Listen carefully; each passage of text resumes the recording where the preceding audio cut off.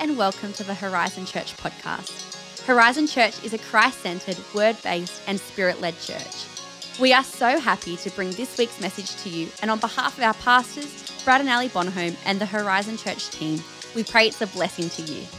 Well, in case you weren't at conference, I'll introduce myself a little. I'm from Perth, Western Australia, and from Urban Church. I bring greetings from Urban Church. That's the church my husband, Steve, and I planted out of Perth Christian Life Centre 9 years ago, and we were there for 13 years, and so that just gave us this incredible foundation, and church planting has been a journey and a half, the most rewarding, the most challenging journey of our lives, but we wouldn't have it any other way. And I bring greetings from my family as well. I think I have a photo there, maybe, of my family. I have 3 children. I have Declan, who is 18. I have Abby, who is 15, about to turn 16, and Madeline, who is 12, about to turn 13. So we are deep in teenage land. And just like church planting, it is rewarding and challenging all at the same time. But they are the joys of my life. And I've got this kind of weird dichotomy in my life. I explain this at conference as well. I love to study. I love to search out the deep things of God. I love the Word. I love the history of the Word. I love the history of our faith. And so that led me to do a Doctor of Ministry through Fuller Seminary, and the area that I looked at was spirituality and our spiritual formation and how we grow in our knowledge of and experience of and relationship with the Spirit of God. And so alongside that kind of academic bent, I also love all things Holy Spirit. I love all things that I can't explain. I think because I am naturally such a heady person, I love it when God just comes and I'm like, I can't explain that. And I love that I can't explain that. I love those moments of prophecy, of miracles, of healing. I love those moments when, both corporately and especially privately, when you just are so acutely aware that you are in the presence of something just so other, so holy, so beautiful, and yet so intimately present. The presence of one who knows me, the presence of one who sees me, the presence of one who created me, who whispers promises into my ear, and you can just sit there in that place forever and ever. I love that. I love that. That's me. So I have this academic bent, want to understand it, want to dive deep, and this Holy Spirit bent when I love that I don't understand it and I just want more of that. And apparently that's a little bit unusual, but that's okay. I'm okay to be unusual. And over the last few days, we have been unpacking that theme of dream again, and we've heard some incredible messages. And last night, Pastor Mark talked about Psalm 23 and the Lord is my shepherd and the journey that we go on. And as he was sharing that, I thought this is incredible, because my heart for this morning was to unpack some more of our journey, some more of our spiritual journey. And so God has just weaved these messages together over these last few days, and you can see the themes that have been coming through. And so the Spirit of God has been all over this last few days, and it's been a joy to be here. The other thing I just really felt to share, as a church, I just have this sense that this really is a family. That there really is true and rich and deep relationship among you as a community. And can I say that's actually really unusual? It shouldn't be, but it's not necessarily the norm. And so this is not just a place where you come on a Sunday and do your thing. There is community that happens all throughout the week. And so if you are feeling a little bit isolated and a little bit lonely, I want to suggest that's a strategy of the enemy. Because there is a lot of opportunity here to really lock in and be part of a family, to be known and to be seen. And so lean into that. Amen? Amen. So dreaming again. Dreams give us this prophetic kind of energy that we need on our spiritual journey. They're the fuel that we need to perceive. What is it, God, that you are doing? What is it that you want to do? And how have you offered us an invitation to partner with you to see the fulfillment of this dream? You know, sometimes we only get a glimpse of what God is doing or what he wants to do. But as we begin to see it, it kind of beckons us forward towards the more that's always there. We will never exhaust the knowledge of God. We will never exhaust the exploration of his kingdom, which means we must never stop dreaming. Amen? Dreams are an essential part of our journey with Christ, the way that we travel through this life, living a with God kind of life. God is with us as we travel through life. And many Christian spiritual theologians sum up this journey as a pilgrimage. Right? A pilgrimage upon the earth. That view is supported by Psalm 84, which speaks of the blessing over the one who has set their heart on pilgrimage. The blessing is there because they understand that their walk on earth is temporal, but it's done in light of an eternal, never changing, never ceasing reality. And so pilgrimage is a core image when we speak about the spiritual life and our journey on earth. Speaking of pilgrimages, I love to travel.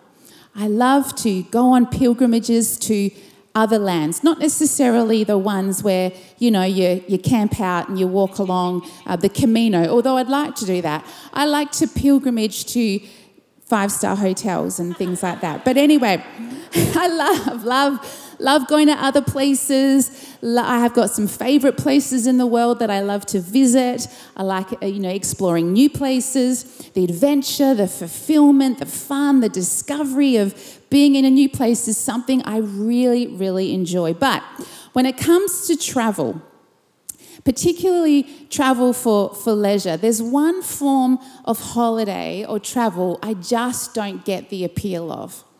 And that is a cruise. Why would you want to spend your entire holiday on board a vessel taking you to places rather than actually be in that place, right? The destination when you are on a cruise is the boat itself. It's not a physical place, although I know you do get off every now and then and walk around actual places. But the majority of the time, you are on a journey on the water.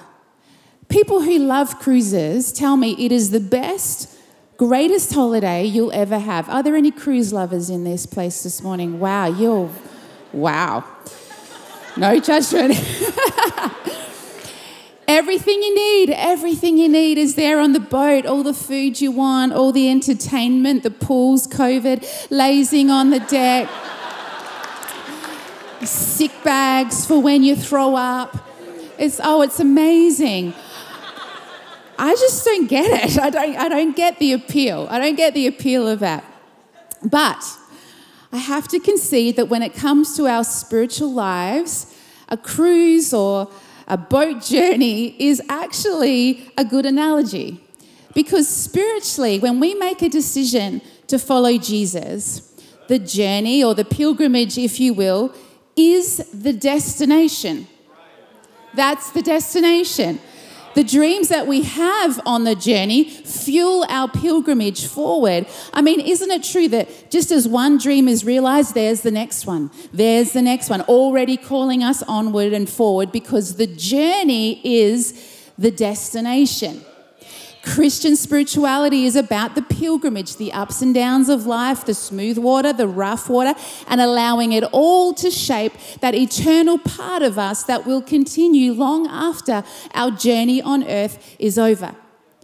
When Jesus calls, the first and foremost call is to a relationship with him. When Jesus called the 12 apostles, it said he called them, come and be with me. Come and be with him. Come and live with me. Come and live a different kind of life. Walk a different kind of way. See with a different kind of vision.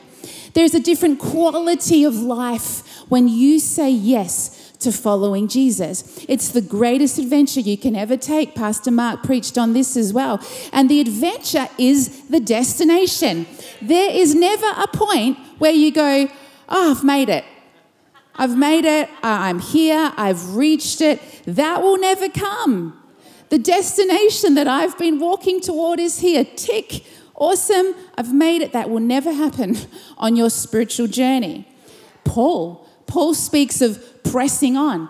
Oh, I've not obtained it yet. I've not obtained the fullness that I know is mine. Abraham was looking to a city. He prophetically saw something. He dreamt again, and it compelled him forward.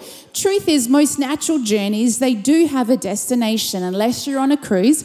But this one, our spiritual journey, is actually more about the experiences that we have along the way, the dreams that we dream and the ones that we see realized, which are the result of this incredible, mysterious adventure we've undertaken after saying, yes, Jesus, I will follow you. In all of the gospel accounts, which were written by different authors for different audiences, whether they were Jewish or Roman or Greek or persecuted Christians, there's a phrase that Jesus utters that's common to all.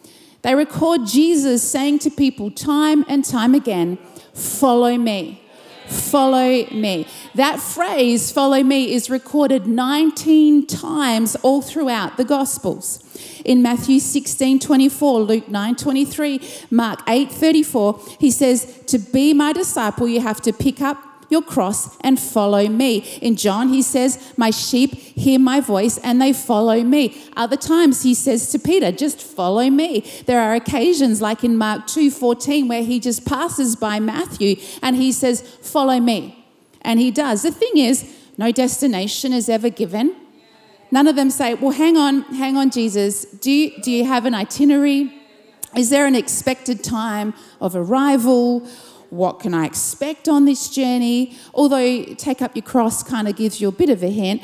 But, they weren't following him to a place. They were just following him because he was captivating enough that no one needed any of that information. They just believed that with Jesus, life could be more than just existing, more than just collecting taxes for Matthew or catching fish for Peter.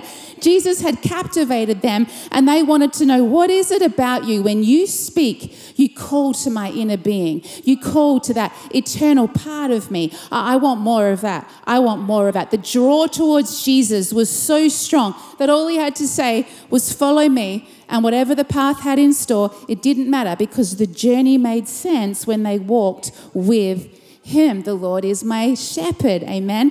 When we say yes to following Jesus, we're saying yes to an adventure. It's kind of like getting on a boat and then getting out of the boat at certain points and walking around the boat on the water. But anyway, we're saying yes to the reality that the journey with Jesus is the destination. And it's about learning to live with him, leaning into and experiencing his kingdom in greater and greater measure. So, Horizon Church, as you're dreaming again, I want to show you just 3 simple things about our pilgrimage with Jesus that are common to all. And that might just help shape what you're hearing, seeing, and leaning into. This Jesus boat, this Jesus pilgrimage, takes you on a journey, but it can only begin. You only get on the boat once you are awakened to the revelation of Christ, right? And then along the way, the journey has these ongoing moments of discovering the reality, big R reality of his kingdom, big R reality of the truth. That truth then invites you, hey, you need to start walking in a different way, living a different way, worshiping in a different way. And then the third element I want to suggest on this journey is that when we are in Christ, we become partakers of God's very nature. We've been singing about the nature of God. That becomes part of who you are as well. And that then positions you to receive the promises of the kingdom coming on earth as they are in heaven. So awaken to Christ, discovering more of his truth, and then experiencing the promises of God. That is what you can expect on this journey. And the dreams that God gives you will have one or all of those aspects thread through them, both for your own lives and for the lives of those that you influence. Awaken, discover, experience. We see those three things all throughout the journeys that are recorded for us in the Bible. And I want to walk through some verses in Genesis and just take a snippet of the life of Abram, who becomes Abraham. And as we do, I want to show you these three aspects of the journey in his story. We're going to get into a little bit of Hebrew this morning. Is that okay? Great. Genesis chapter 15. We're going to start there. Sometime later, the Lord spoke to Abram in a vision and said to him, "Do not be afraid, Abram. I will protect you and your reward will be great." But Abram replied, "O sovereign Lord, what good are all your blessings when I don't even have a son? Since you've given me no children, Eliezer of Damascus, a servant in my household, will inherit all my wealth. You have given me no descendants of my own, so one of my servants will be my heir." Then the Lord said to him, "No, your servant will not be your heir. You will have a son of your own who will be your heir." Then the Lord took Abram outside and said to him, "Look up into the sky and count the stars if you can. That's how many descendants you will have." Abram believed the Lord, and the Lord counted him as righteous because of his faith. At this point in the story, Abram had left his country. When he was 75 years of age, he travelled through Egypt. He tells Sarai, that was her name before Sarah, to lie about who she was. It's always going to go well for you. Separated with Lot, he'd met Melchizedek, who blessed Abram, and now in chapter 15, he is having this vision that we have just read about. But in verse 6 is where I want to focus. It says here, Abram believed God, and it was counted to him as righteousness. This is the first time this word believe appears in our Bible. And it is the Hebrew word pronounced emenah. Emenah. Don't get the M and N around the wrong way. Some of you, emenah. That word means to support or make firm. Hebrews like to understand words with a picture. So the picture associated with this word is the strong arms of a parent supporting a child. So in the Hebrew language, this is a strong word. It's a word picture that suggests this faith has a firm foundation. It has substance. This is not blind faith. It's supported by some sort of evidence by what Abram has just seen or experienced. What was that? In Abram's case, what did he experience or see? What firmed up his faith to believe in a different way before? I want to make a suggestion to you here, and I think that I'm going to be able to support it with Paul's writing in the New Testament. I was pondering that verse, the word in verse 5, when it says, "The Lord took Abram outside." One of the things that I do occasionally is a Hebrew scripture circle online with some scholars in America. I know, I'm a bit of a nerd, but I really enjoy that.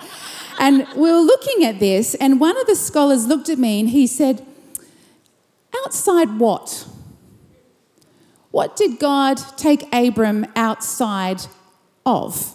And I said, "The tent?" He goes, no, he's in a vision. He's having a vision.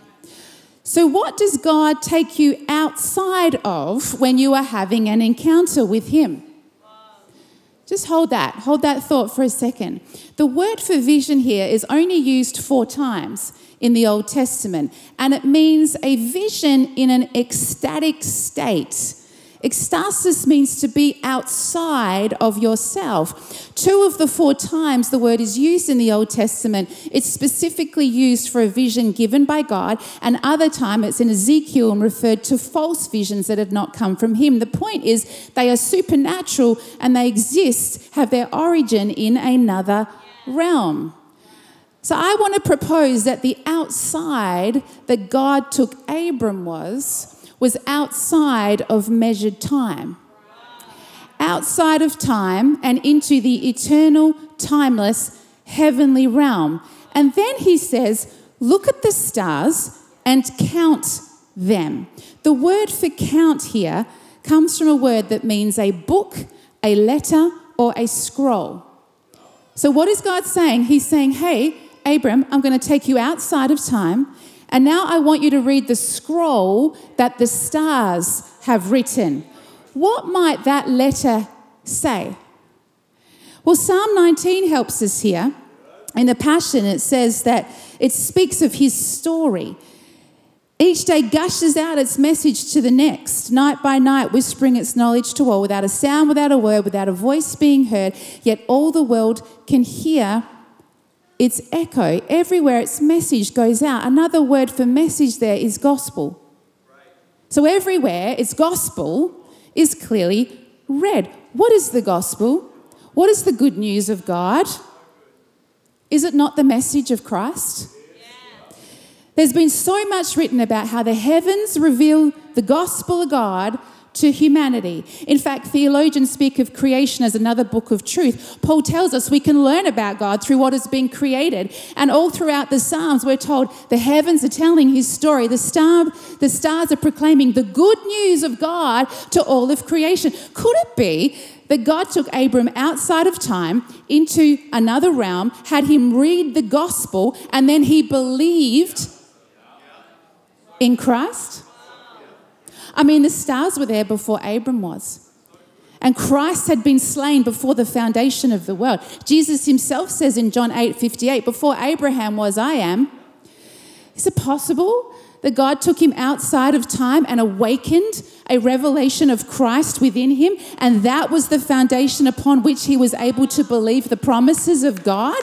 Paul helps me here in Galatians 3. He says, Abraham, our father of faith, this is New Testament now, this is post-Jesus, he's writing to Christians who believe in Christ, believed God, and the substance of his faith released God's righteousness to him. So the true children of Abraham have the same faith as their father.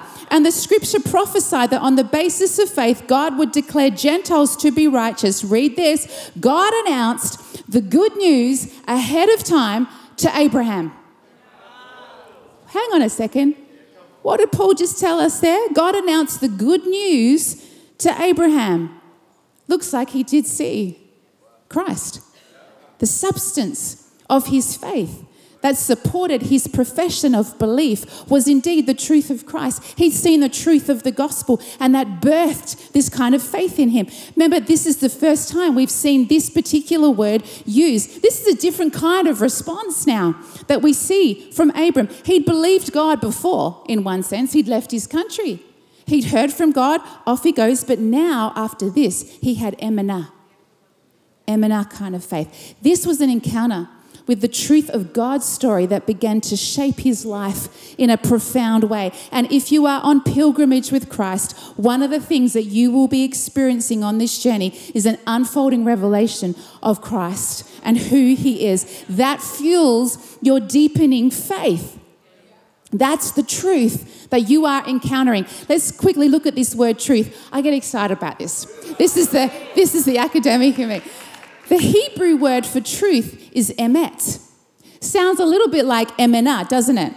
Well, in fact, they're intimately linked. They have the same roots, which is which is where we also get the word amen, let it be so.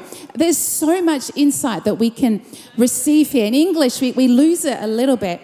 Faith can kind of feel a little bit airy, a little bit like unanchored, without substance. But for the Hebrew, truth and faith arise from the same foundation. The substance of both is the same. That's why Jesus in Acts chapter 1 gave the disciples many convincing proofs of his resurrection. Their encounter with that truth strengthened their faith.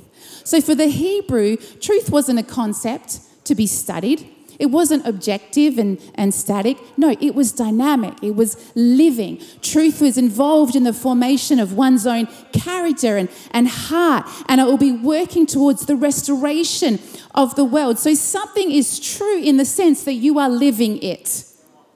You are being with it. You are partaking of it. So when you are on pilgrimage with Jesus, you exist inside the truth that he offers. And that truth then informs your decisions and the direction and the dreams that you have. One other thing I have to show you. Truth in Hebrew is spelt using the first, the middle, and the last letter of the Hebrew alphabet, which indicated that truth encompasses all things and it endures from the beginning to the end. But if you remove aleph from the word, which is the first letter of the Hebrew alphabet, then it spells dead, which is obviously the opposite of life. The letter aleph is what the Hebrews call the ineffable letter. It represented the glory of God. So if you try to ignore or suppress God in your understanding of truth, you end up with death. Jesus says, I am the way, I am the truth, I am the life, I am the beginning, and I am the end. I am the Aleph and I am the Omega. Truth is found in Christ. The Spirit is known as the Spirit of truth. And John 16:13, Jesus says, when this truth-giving Spirit comes, he will unveil the reality of every truth within you. So the journey then is to know more and more and more of the truth, who is a person. And as we get to know him, we're building our faith as we receive greater revelation of who he is and who we are in him. And then we can dream again. Amen. This is also reflected in Abram's story. So he has received the truth of Christ. He's received a promise regarding his inheritance. And interestingly, his inheritance wasn't a destination, it was a people. It was a people. But he's relying on his own understanding. How's this going to happen? I don't know. I don't have an heir. And so in chapter 16, we see Abram and Sarai becoming really frustrated with the fact that their promise was just taking too long. And so they take things into their own hands and Ishmael is born. In chapter 17, we see this next step on the journey, which is discovering how to walk in a different way. Verse 1 and 2, it says, when Abram was 99 years old, the Lord appeared to Abram. He said, I am God Almighty. Walk before me and be blameless, that I may make my covenant between me and you and may multiply you greatly. Walk before me. What is he saying? Effectively, he's saying, hey, Abram, you need to change the way you are walking. Walking in biblical language is a metaphor for how you live your life. It's time to learn how to walk differently. The word for walk here means to walk reflexively, to be reflexive or conscious or mindful of where you are placing your foot, how you are walking, why you are walking that way. And to walk before God means be face to face with me. Face to face with me. This was an invitation to walk intimately with God. Face to face, aware only of the Lord's gaze. Be close to his heart. Remain in this place of intimacy and allow that position to determine how do you live. But it doesn't end there. The verse goes on to say, then you will be blameless. That word is tamim, which means without blemish or spotless. The root of that word means as a sacrificial lamb. And in the language, that is not a completed sentence. So the sacrifice is not dead. So basically he's saying, walk before me face to face as a living sacrifice. Change the way you walk, Abram. Be very careful where you put your foot. And in the midst of it all, offer your life as a sacrifice to me. Now that might have been very easy for him to do after he had received the promise, right? But God is saying, no, I want you to do that. I want you to walk. I want you to be a living sacrifice, pour it all out, lay it all down before you have received your promise. If you have had a dream, if you have a promise from the Lord, an encounter that you've had, a word for your journey, and you're getting a bit frustrated, maybe you need to walk in a different way. Romans 12. It says, beloved friends, what should be our proper response to God's marvelous mercies? Surrender yourself to God. Be his sacred, living sacrifice. This is your genuine expression of worship. So, how are you walking? Is your life one of worship, of sacrifice? Remember, by definition, a sacrifice is only something that costs you something. And earth, this pilgrimage, is the only place you will be able to express the substance of your faith, demonstrate what you have seen, the truth that has changed everything, and praise him in the midst of circumstances that actually bring you pain. Because afterwards, when we're with the Lord, all tears are gone, all pain is gone, and then we'll just be worshipping freely. But there is something about the fragrance of a sacrifice that's offered in the midst of a pilgrimage that has ups and downs. The last thing, he has this revelation of Christ. He changes the way he walks. And then we read in Genesis 17, Abram fell on his face and God said to him, behold, my covenant is with you. You shall be the father of a multitude of nations. No longer shall your name be called Abram, but your name Abraham. I have made you a father of a multitude of nations. So he changes his name from Abram to Abraham. What did he do? He added the word ha, Abraham. He added an aspect of his own name to Abram. In Hebrew, God's name wasn't spoken, it was breathed. There were 4 letters to his name, and ha was the central letter. So he says, I'm going to call you Abraham. He adds the ha, the central syllable of his own name, his own nature, to Abraham and Sarai, and they became Abraham and Sarah. He puts himself into their names. Now, Abraham is living and declaring every time he speaks his own name, God has placed something of himself within me. God has placed something of his nature within me. Life is now lived in the plural for Abraham. Paul in Galatians speaks about the fact that Abraham was the father of faith for both Jew and Gentile, making him our model for living the with God life. The ha of God was now present in his very essence. Every time he spoke his own name, he spoke the name of God. How would that have changed his thinking, the way he walked, how he felt about himself? Well, I don't know, but then Isaac is born. He no longer had to work out or try to fulfill the promise in his own strength. The very breath of God was within him and he lived in union with him. Abraham saw it, humanity lost it, and then God took on flesh to restore that kind of life, relationship, and intimacy he had with God to us. Jesus in John chapter 17, the chapter that drove him to the cross, he says, God, let them be one. Let them be where we are. Add the ha to their lives. It is as though God anointed the clay again. He breathed his ruach in Adam. Then there was the fall. And this was a shadow of how God was going to restore intimacy and power and bring heaven on earth once again. We are the children of Abraham. And when you receive Christ, you receive the ha of God. And the promise is birthed. You see, earthy Abram, he still produced. He still created something new, but it was on earth as it was on earth. There was nothing divine about trying to create something in his own strength with his own understanding.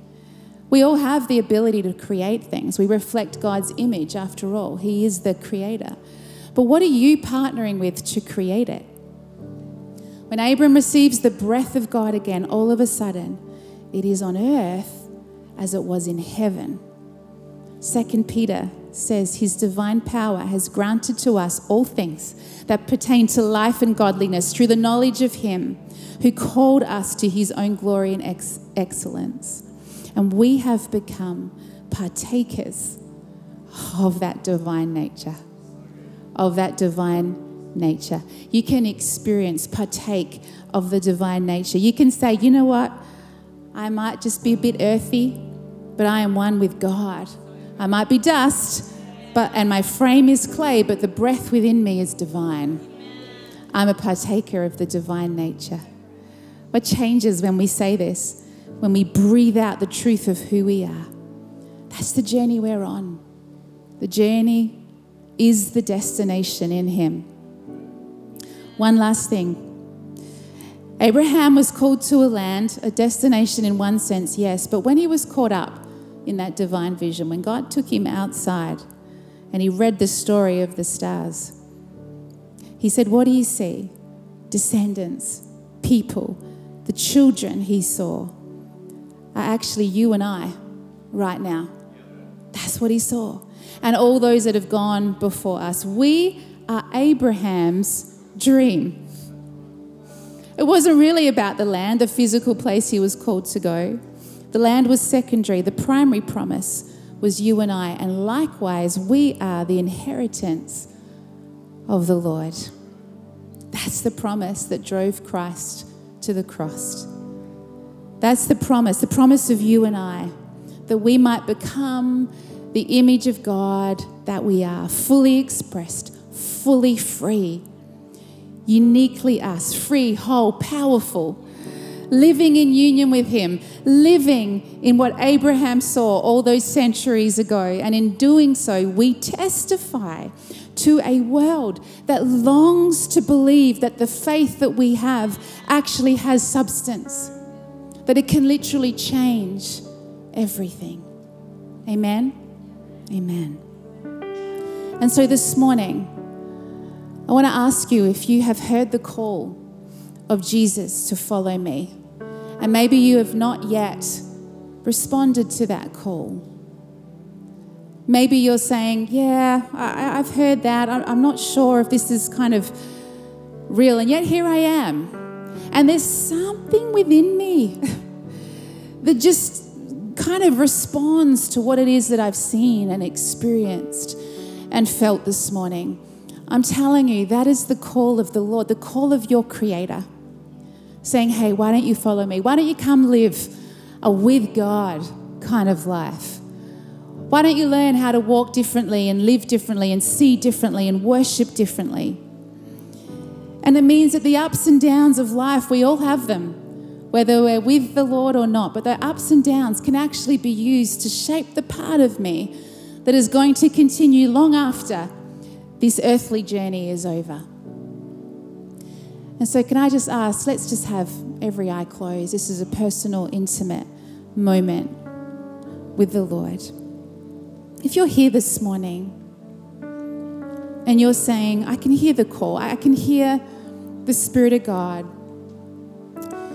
saying, come on, why don't you follow? Why don't you follow Christ? Why don't you get to know your Creator? Why don't you step into living in a different way?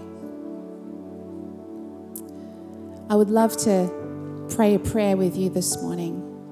In fact, let's just pray that prayer right now, afresh for some of us and maybe for the first time for some of you. Let's just say, Lord Jesus Christ, I believe you to be the Son of God and the Savior of the world. I acknowledge my sin. I receive your forgiveness and I accept you into my heart this morning. I'm going to get on the Jesus boat. Now come fill me with your Spirit. In Jesus' name, amen. I'd love to know if you've prayed that for the first time this morning. There's a gift that we'd love to give you and just have a bit of a chat. But just so we know where you are, would you mind putting your hand up where you are if you prayed that for the first time this morning? Is there anybody in the building who prayed that? A hand over there. God bless you. Any other hands in this place? You prayed that for the first time. You're saying, yeah, I've heard the call and I'm making a change. Thank you so much. That's so awesome. Best decision you'll ever make. Let's stand this morning.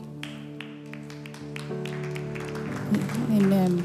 Thanks for listening to this week's message. For more info about Horizon Church, please visit our website at hz.church. Have a fantastic day and we hope to see you again soon.